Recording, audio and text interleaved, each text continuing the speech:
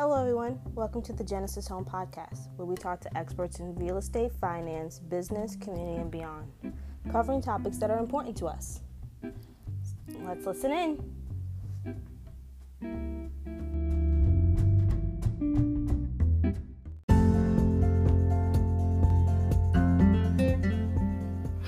Hi everyone, this is Rita, the Genesis Home Podcast, and this is actually a very special episode. I will be answering your questions. Some of you have emailed me questions or, DM'd me or just through Twitter. And this will be a very special episode because there are no guests. It's just me and your questions. All right, so let's get started. Question number 1 is, what is the Genesis Home? The Genesis Home started around 2018. And it was an idea to bring together people from essentially all walks of business life. So you have HR, you have real estate, finance, and they come together and they form a community and a network.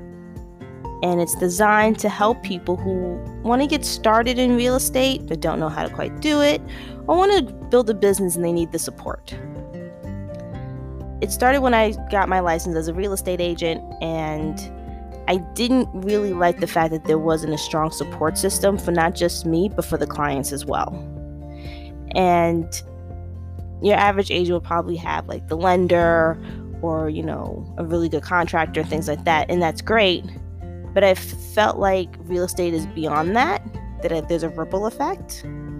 So we look at the whole person, the whole client, or the whole individual, as opposed to just this one thing of buying or selling a home. So if they're interested in starting an at-home business, we have people that will help them with that. But also along the same lines of, being a first-time home buyer, being a first-time home seller, things like that. So it covers both real estate and business at the same time with a network of amazing people that all really get it. Over time, obviously, it grew, and now we have the podcast where you get to meet some of those people. You get to meet artists and other podcasters, and you get to, learn more behind the scenes of their industries. And it's just really exciting. Okay, I hope that helps. This question we got a lot is, what is a rent to own? You see them on Instagram a lot. You see people talk about, hey, I made a deal with this landlord, and instead of paying money down, we made a rental agreement and we pay at the end. A rent to own is essentially what it is, and it's not a scam. How rent to own really works is this: you as the tenant, or you have a dream of owning a house, but you quite don't have either the down payment, or you don't have the credit score yet, or there's little things that you're missing starting out. So you found a seller, someone who's willing to sell their home, and they like your growth. So they'll negotiate. And what they'll do is they'll rent the house or the co-op or the condo to you for a certain period of time, let's say 2 years. That rent money will probably either go towards their mortgage or towards your down payment, or towards, something that will cover maybe your deposit fees. It really does depend, but it's not a scam. Plenty of people have benefited from it. It's just down to the agreement that you have. And you can't have a traditional rental agreement because it's not a traditional rental. You will have what's similar to what would be a car. When you lease a car and then at the end of the 24 months, they ask you if you want to buy. For rent to own, it's roughly the same system. You rent out this 2-family home, you put money, you rent off like you regularly rent an apartment. And then after a period of time, they decide, do you want the house or don't you want it? And if you do, then you would have, around that same time, starting the process to get a mortgage. And you would just let the lender know that I had a rent-to-own agreement. Next thing, what makes it a scam is the agreements. Please make sure that you know what you're signing. And you can always check with an attorney or a real estate someone who specializes in the rent-to-own market to see if you're getting a good deal. Because once again, they're not bad ideas. It's not a bad concept. It's just how it's managed. Do I support rent-to-owns? Yes, I do, because everyone's journey is different. So to say that this first property, you're earning your spot, but you're also building confidence knowing that you can actually be a homeowner. As a owner of a home, that seller is comforting to know that they're selling to someone who really wanted this and just was a little rough around the edges in forms of the standard requirements. But no, it's not a scam.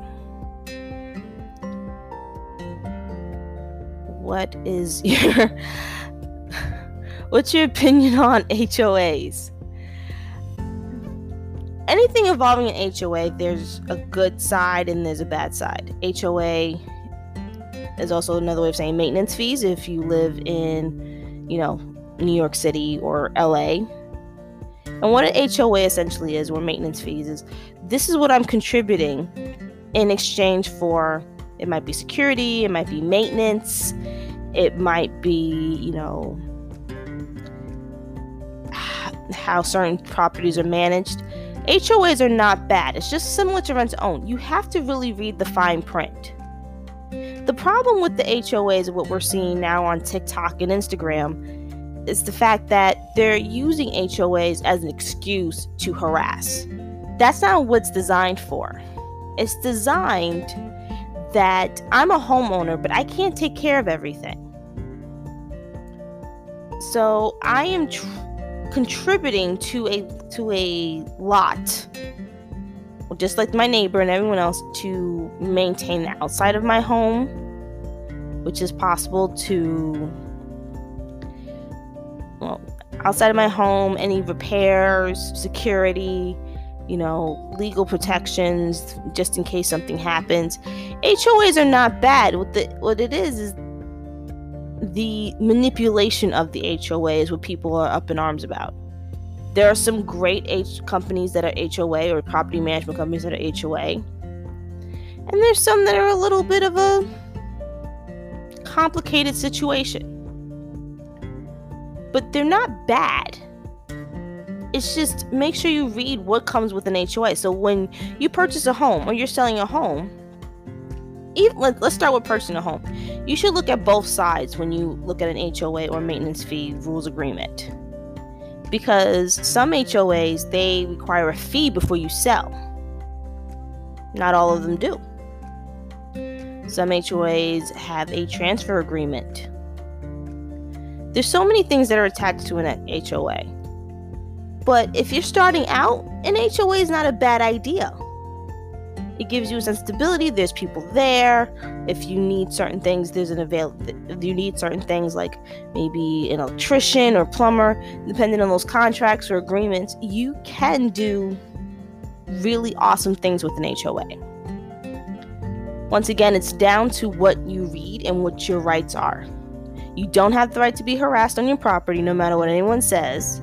And rule of thumb, and nothing against TikTok or Instagram or Twitter, if anyone tells you that if they say they're the HOA president, even the HOA president or an HOA board member or the daughter of an HOA president, they still have to observe the laws, and they're not allowed to be on your property unless you ask them. They're kind of like vampires.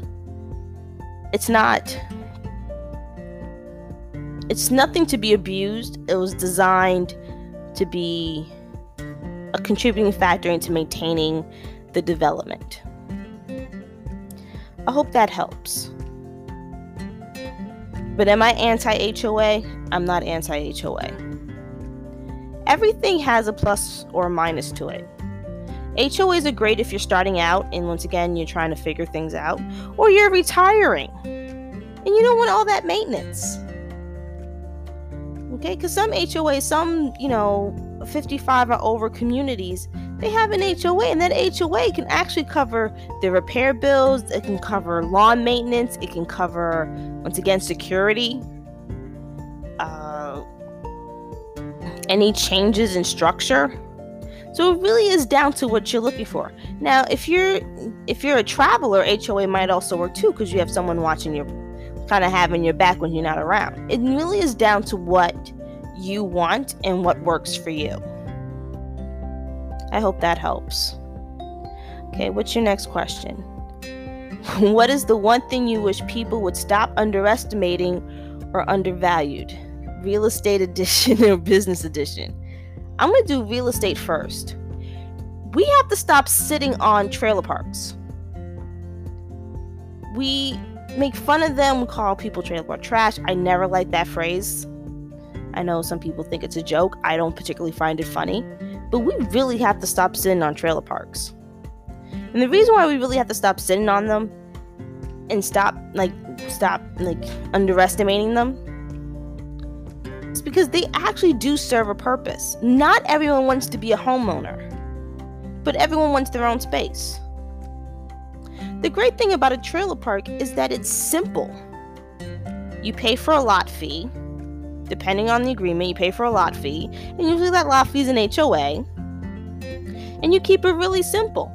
It really is down to how they take care of that, trailer park or RV park or whatever. And also down to the agreement. But I don't hate trailer parks. I know I'm a city kid. And I know a lot of my friends are city kids. But I don't hate them. And I don't hate them because there's some really awesome trailer parks that a lot of great people came out of. And they're also great investment because there's a flexibility behind it. If you bought the land, there's a thing called a lease back. It's not commonly discussed, but it does exist. And how a lease back works is this. You buy land. It can be anywhere in the country. Let's say Utah, as an example. You buy land in Salt Lake City, Utah, or in the outskirts of Salt Lake City. You take that land, you divide up into plots or parcels, and you lease those parcels back to, a double wide or an owner of he purchases his, trailer, his double wide or single wide or whatever, for about, let's say $15,000. So he pays it off $15,000. His parcel agreement is for $650. He can really do once it's akin to, and he still gets his water, he gets his gas, he gets his electric. He's living his life. The landowner makes money. The guy who purchased the double wide is fine and copacetic. Trailer parks are not bad. It's the maintenance behind trailer parks that people tend to neglect, but they're not bad. So if I had to pick something that's undervalued or underestimated, I'm going to say trailer parks. Trailer parks, and I'm actually going to throw in container homes. We had a podcast, we had an interview with Katina. I'll put the link on that below. And she specializes in container homes. And she specializes in container homes for people who are largely low income or, are not considered the average income of that country or the city or whatever. And they become homeowners through her process. And it's awesome how it's done. But once again, you can buy the land, rent a lot, and have that container home on a parcel of land. These are things that we tend to sit on as people who live here in the United States. We underestimate these things, we make fun of them, but they're doing well and they're very successful. Campgrounds, you can pay a monthly fee for campgrounds and you can stay there depending on how that works. There's a monthly deal. Or daily, depends.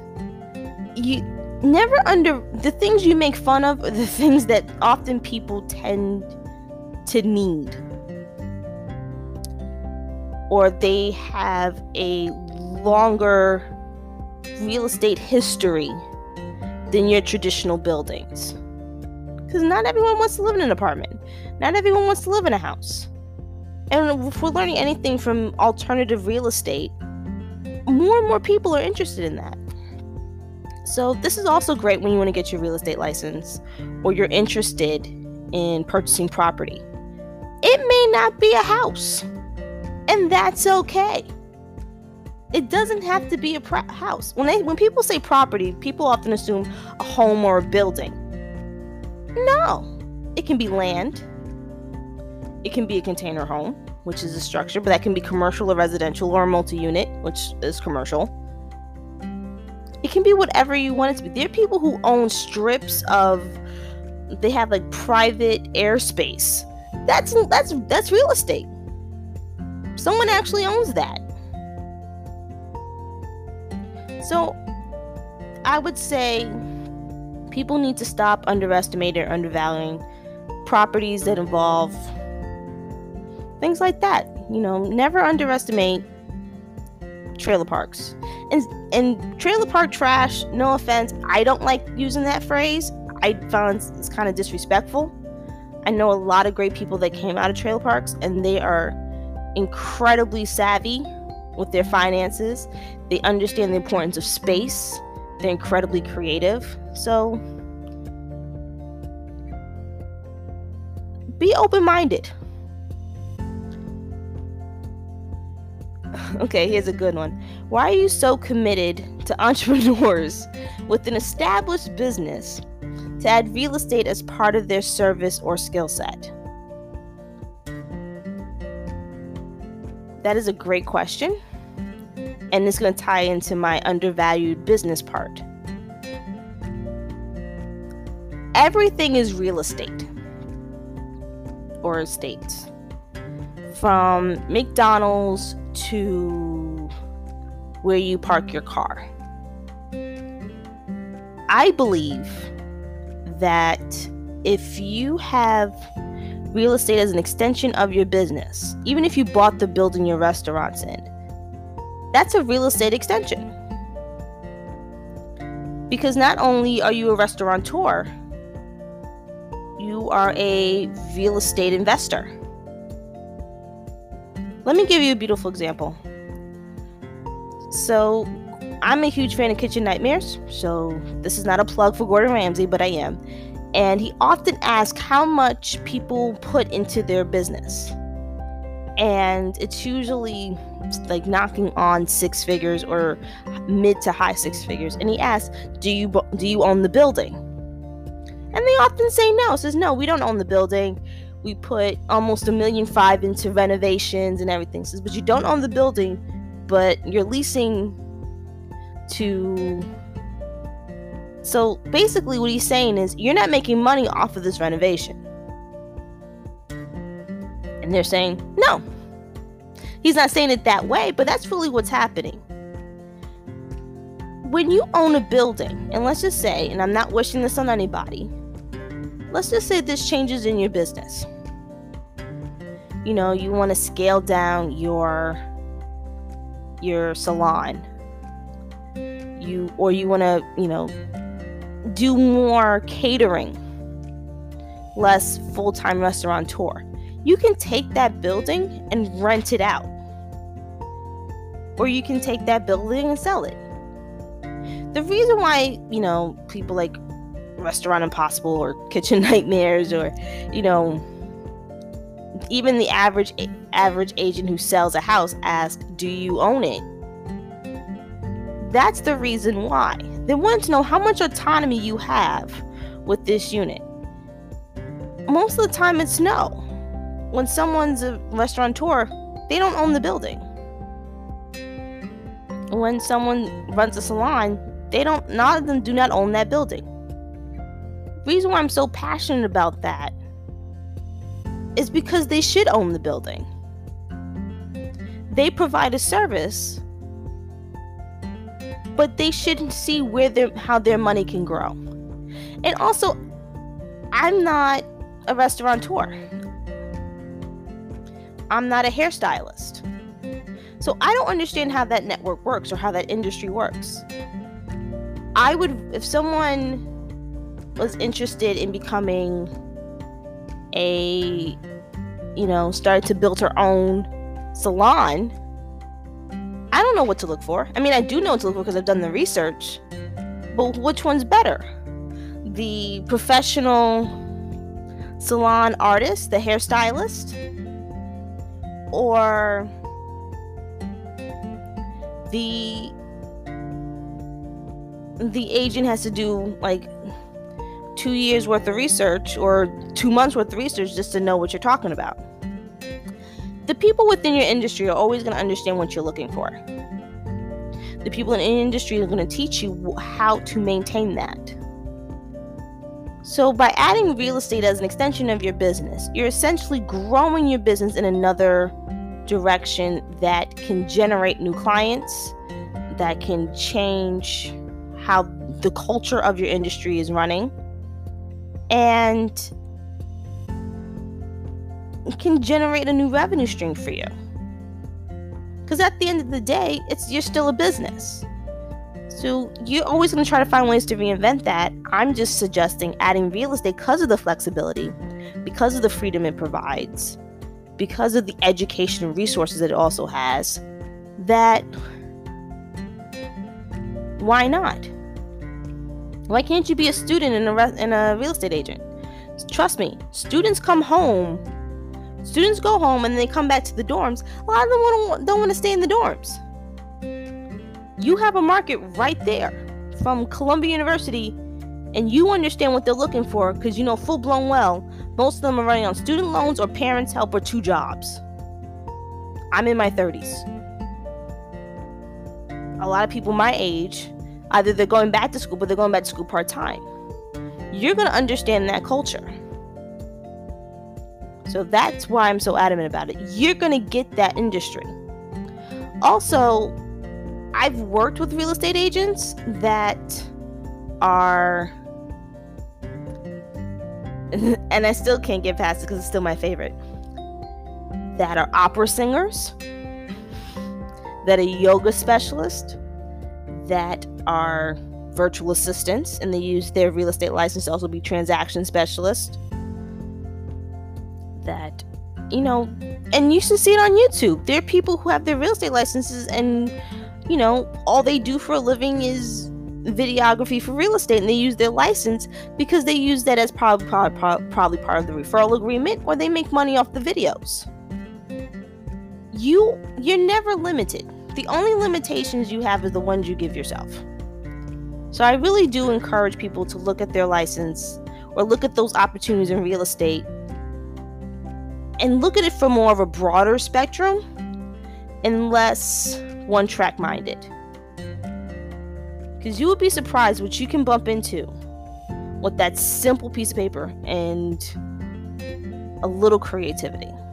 I hope that helps. All right. I got one last question, and then if you guys want to do this again, we can always do it. Just send me more questions. All right, so here's my next question. My last question, actually. Why real estate?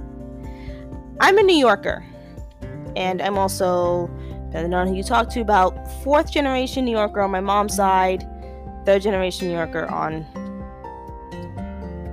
my father's side. And the one thing I always found really cool is how, especially in the Bronx, how people used homes, people from different countries, never looked at a house as a house. They looked at a house as a foundation, something to build on. And how that had a ripple effect for the neighborhood or for the borough or for the city. And I wanted to be part of something that was attached to that ripple effect from the beginning.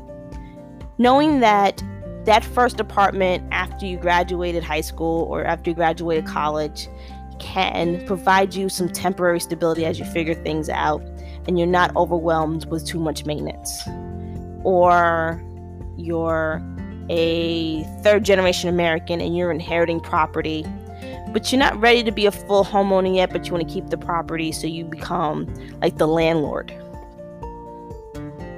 It's these little things that shape a community. And as real estate agents, we view ourselves as advocates for the community. We're in a perfect position. We're public enough that people understand where we're coming from, but we're private enough that we're part of the community, that we understand that culture and what that means. So when people say a house is not, no offense, but a chair is not just a chair in this case, but a house is not just a house, not for the neighborhood surrounding it. That house can be, because of like the property taxes that come with it, because of the people that are living there, can actually invest in a small business or bodega down the block, which is what we call our corner store here. So everything has a ripple effect. I find real estate as my place in that ripple effect. That knowing that what I do can help the restaurant down the block because now they got new customers, or this might empower or inspire somebody to say, this is my first home and I don't know what to do. I like this concept and I want to buy another house, but I want to keep my house. So this might empower them to become more investor based. These are the things that are important to me. And when I talk to, other entrepreneurs, they have the same running idea.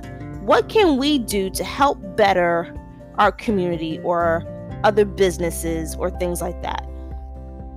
Especially when it comes to the arts, it's all connected. There's no such thing as one thing. One thing translates. If I don't do my job right, it impacts others because it delays things. But everything has a ripple effect. Another thing that's important to know is that you matter. That your money matters. That your growth matters. And buying that first home for a lot of people, or buying that first building with their business license as they start, their first boutique, is a huge deal. And I love being a part of that. I love when they get their keys and say, this is mine. I own it. So for me, that's what I love. And that's why I got into real estate.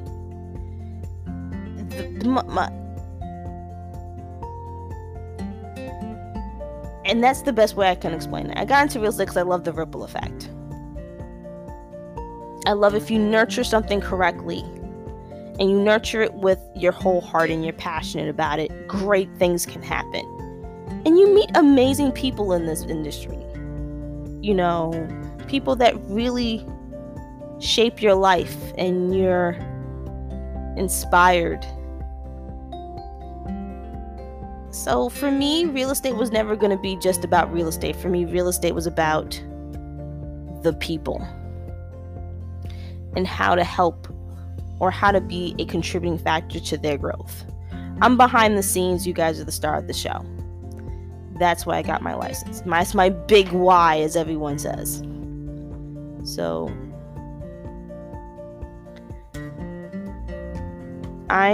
this was great. I hope that helps, and I would love to meet you all. I'm still getting questions, so if you guys want me to do this again next week, I will. So keep asking questions. Keep sending me questions. I'm open to learning.